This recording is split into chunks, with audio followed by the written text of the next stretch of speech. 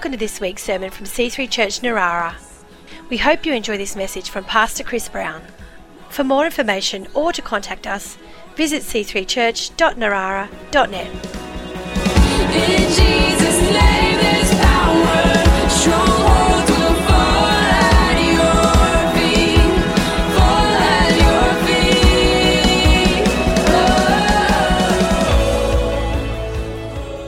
feet. Get a revelation from God, but on the other hand, just see things in our own way. As Jesus puts it, you are not setting your mind on the things of God, but on the things of man. Or the NLT translates it this way: you are seeing things merely from a human point of view and not from God's perspective or God's point of view. Isn't that easy to do? This is the great challenge for us as Christians, to do more than just casually or occasionally turn to God or consider things from his perspective, but to constantly approach life with God from his point of view, to follow his lead, to have a heavenly perspective on earthly things.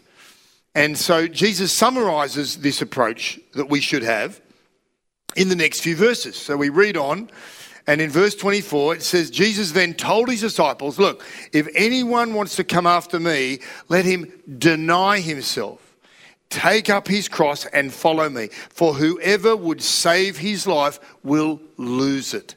And whoever loses his life for my sake will find it. For what will it profit a man if he gains the whole world and forfeits his soul? Or what shall a man give in return for his soul? Now, you've probably heard that before if you've been a Christian and you've read your Bible. That's a well-known passage. Captures great truth. And it's really the essence of the Christian life. And as I said, you've probably heard those phrases before. So let's hear it again, those three verses in a paraphrased version. This is the Message translation. So as you know, not a direct, as accurate translation from the Greek, but a modern take, all right, in our vernacular. And so here's those last few verses. And it says, Jesus went to work on his disciples. Anyone who intends to come with me has to let me lead. You're not in the driver's seat, I am. Don't run from suffering, embrace it. Follow me and I'll show you how. Self-help is no help at all. Self-sacrifice is the way, my way, to finding yourself, your true self. What kind of deal is it to get everything you want but lose yourself? What could you ever trade your soul for? Notice those few phrases if you go back into that passage. He says self-help is no help at all. Self-sacrifice is the way. That's well said, isn't it? Because, you know, Jesus didn't come to make our lives just a little bit better. You know, there's a lot of self-help books, a lot of philosophy, a lot of ideas that you can read and apply and learn from, and some of it's good. But Jesus isn't like any of that self-help material that says, oh, okay, I'll just pick up a couple of ideas here and just, you know, improve my life. No, his plan for us is for us to follow his example and die completely, to take up our cross, to go to the cross, to be crucified, to give up our own way of doing life. And in doing so, we are then resurrected to doing his way of doing life. We get new life in us and a new plan of how to live our life.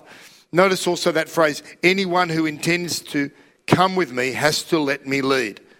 So on one hand, we've got decision-making power in our life, responsibility to, we're all leaders. You're an influencer. You're leading your life. You're influencing others as well.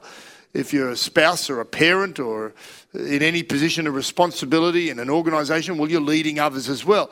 But in leading, the best decision that we can make is to actually follow, to start by following Jesus and to find the plan that he's got for my life. And then notice this phrase, you're not in the driver's seat, I am. Now just think about that analogy this morning. I like it because driving is something we're all doing all the time. Or at least you're in a car. If you're not the driver, you're in a car a fair bit of the time. And so I think this analogy can work well for us to think about who's driving my life? Who's in control? And we've got to ask ourselves, am I a good driver? Now, most of us will say yes.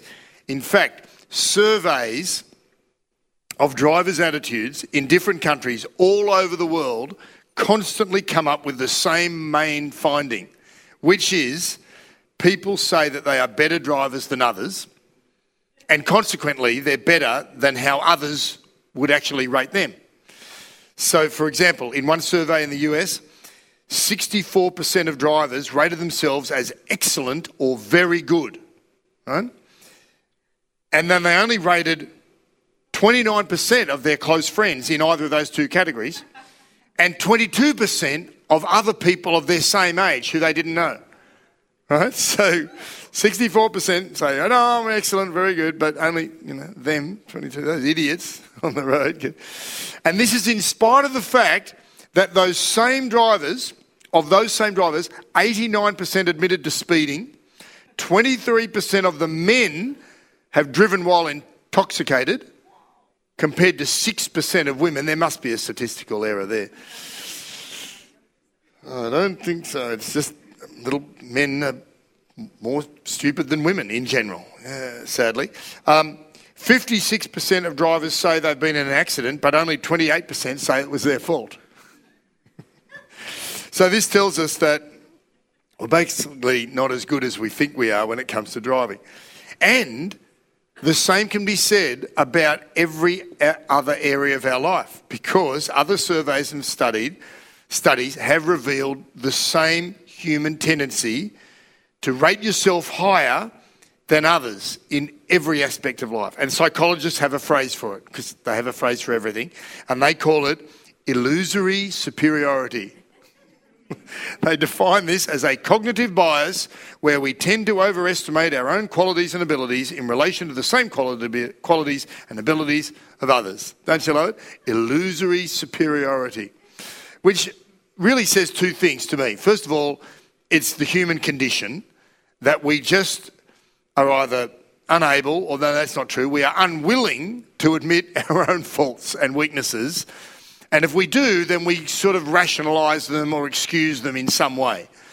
And so that's just a sad reality that we should really face up to. And secondly, I think it relates to our walk with God, because we think we can do better than God can, often.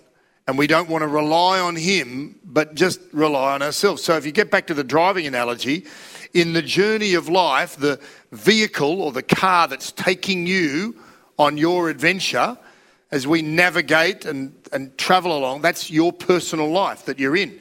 And we've all got a choice as to who's going to be in the driver's seat, who's going to be in control. In other words, what place or position does Jesus have in my life? Am I following Him, or am I expecting Him to follow me? Where is Jesus in my vehicle of life? And of course, for some people, He's not even in the car. They're just driving around there in control. Sometimes they're out of control. They think they're a good driver. If you're old enough, you might remember those ads. So you think you're a good driver. Try this quick quiz. And there was a little diagram and little instruction from the RMS, or whatever they were called back then, the DMR. Who's old enough to remember the DMR, the Department of Main Roads? And they'd have a little quiz. The black car's turning right here, and the white car, and they have an accident. Who's right? And give way and all that. Well, like we just saw, and we tend to rate ourselves higher. But, so some people, Jesus not in their life, not in the car, I'm fine. I think I can do it all on my own. For other people, He's a little closer. He's in the boot. He's sort of in my life, but I've tucked Him away out of sight, like we used to do when we went to the drive-in. Anyone old enough? Luke just got a job at a place where the old drive-in was at French's Forest. And we would go along to the drive-in, and of course you'd sneak someone in the boot, which was double fun, because it was not just saving the cost of the admission, it was hearing them as you drove fast over all the humps. Yeah? And then we became Christians, my mates and I, but we didn't want to give up on the, who drew the short straw of going in the boot. So I remember going to the drive-in, putting one in the boot and rocking up, and my mate saying, 5 please, there's 4 here, but there's 1 in the boot. And I remember the girl going, what? He said, no, 5. And she charged us for 4. He said, there's 4. She said, come on, there's people waiting. Okay, and so off we went, and whoever was in the boot went, thank you. And then we looked back, and she's running after us in the drive-in, true story, saying, hey, and then we stopped, and the guy said, I told you there was 5, you know. And then we paid the money, and then, of course, then we had the fun. Bang, bang, bang. It was more fun than the movie. Do you remember some of you young people don't know what I'm talking about, but anyway, you'd have all the humps because the cars had to be on a slope to watch the movie. And of course, it was hopeless if it rained, and, you know, that's why drive-ins, I guess, massive properties, all for a little bit of money, and none when it was raining, no one bothered going. And yeah. Anyway, so we want him out of the boot. And for people, you know, this is like people who, you know, put Jesus, let him out for church on Sundays and then put him back in, you know, for the rest of the week.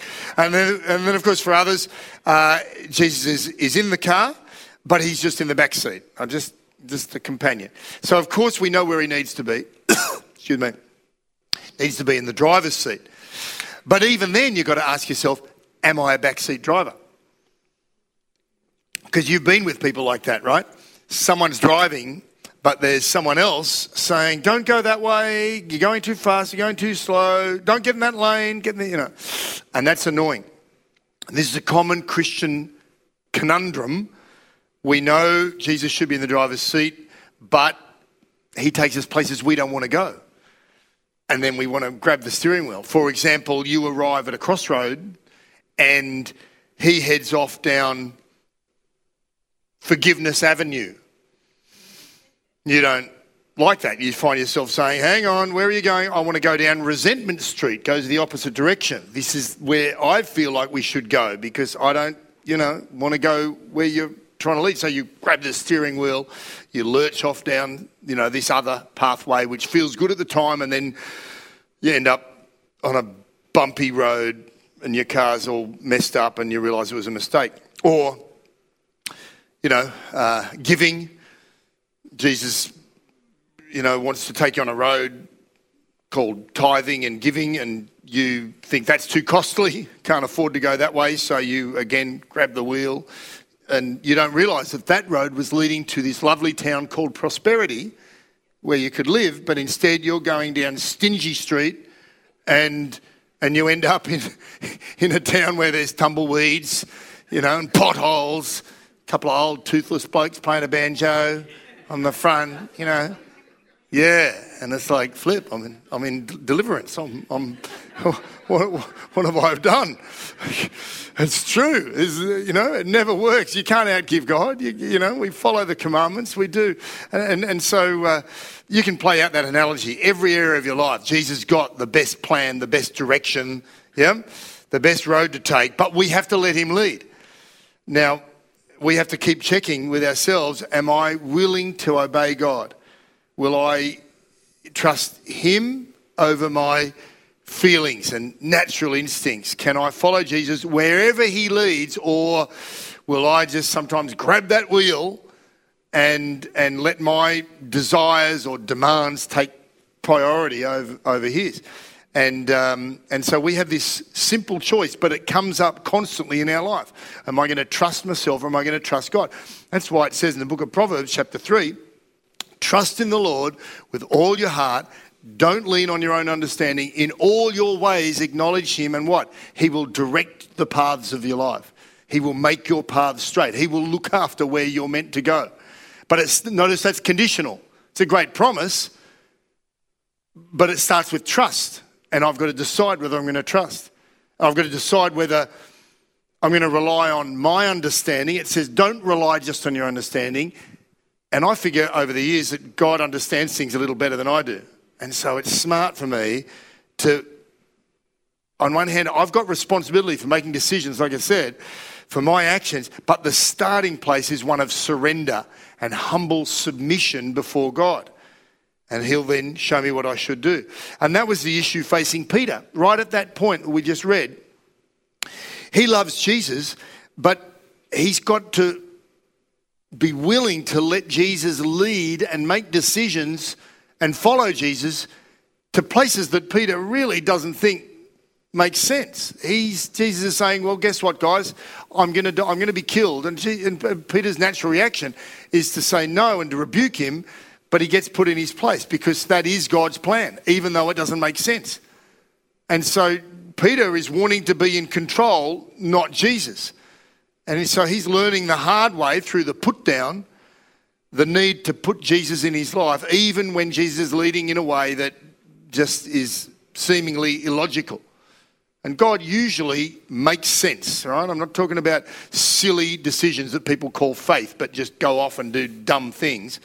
But occasionally God will call us to something that in the natural is just a little skewy, but his word is clear and we follow it. And we need to just keep asking ourselves, is Jesus number one? In my relationships, in my financial world, in my schedule, my dreams, desires for the future, my social life, when I face troubles, every situation and circumstance, where is he? Is he in the driver's seat? And the fact is, Jesus is a better driver than I am, and you. We can all make mistakes when we've been driving. We've probably all had, you've run over a pothole and you've blown a tyre or cracked a wheel rim. Or like my mate, you've sat at the lights and he put the car in reverse when he thought it was in park, chatting away, a little distracted, floored it when the light turned green, bang, and we just reversed straight into the car behind us. And we're all trying not to laugh. Or maybe you've got lost when you're driving and you refuse to ask directions. Come on, ladies, talking to you. Men, we don't have a problem. Oh, no. Our ego is not on the line. We have no issue. Just stop. Honey, why don't you pull over and ask someone? No. Okay, maybe I've got the genders the wrong way in that story, but, so this also relates to God's leading when it comes to our witnessing. And there's a classic example of what not to do in the Bible and the attitude not to have. And it's found in the story of Jonah, which we won't turn there, but I'll just recap it for you if you remember. There's just 4 chapters that tell this amazing story. God wants to use Jonah to reach and save an entire city of people, but Jonah is selfish, he's independent, he's rebellious to the call of God.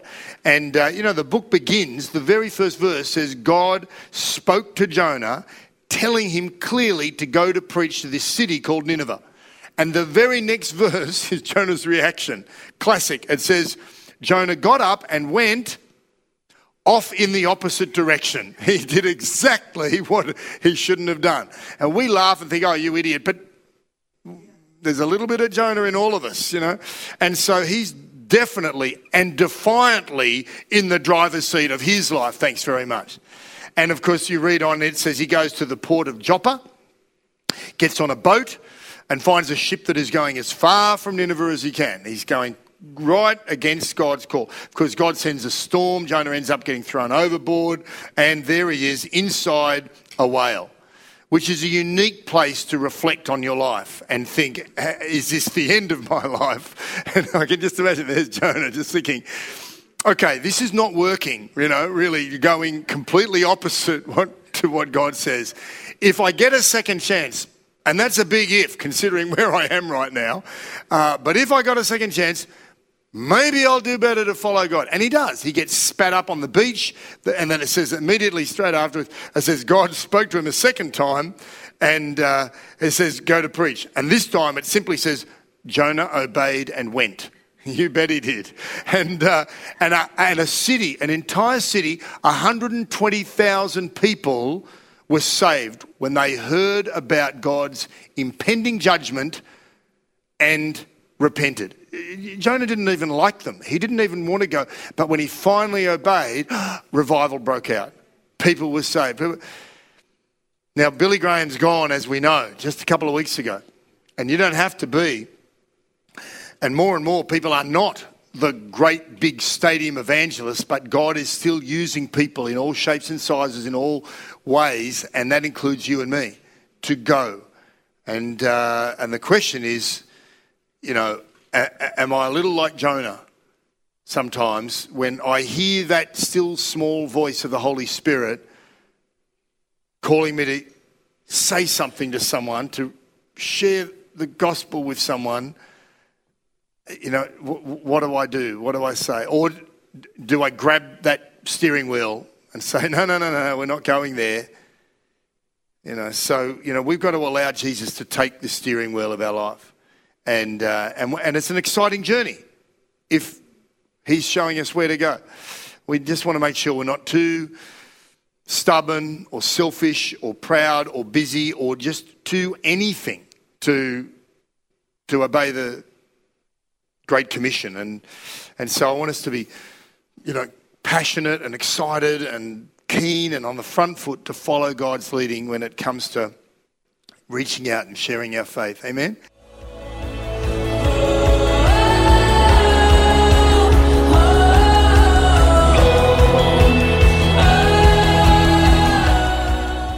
We hope you've enjoyed this week's sermon. For more information or to contact us, visit c3church.narara.net.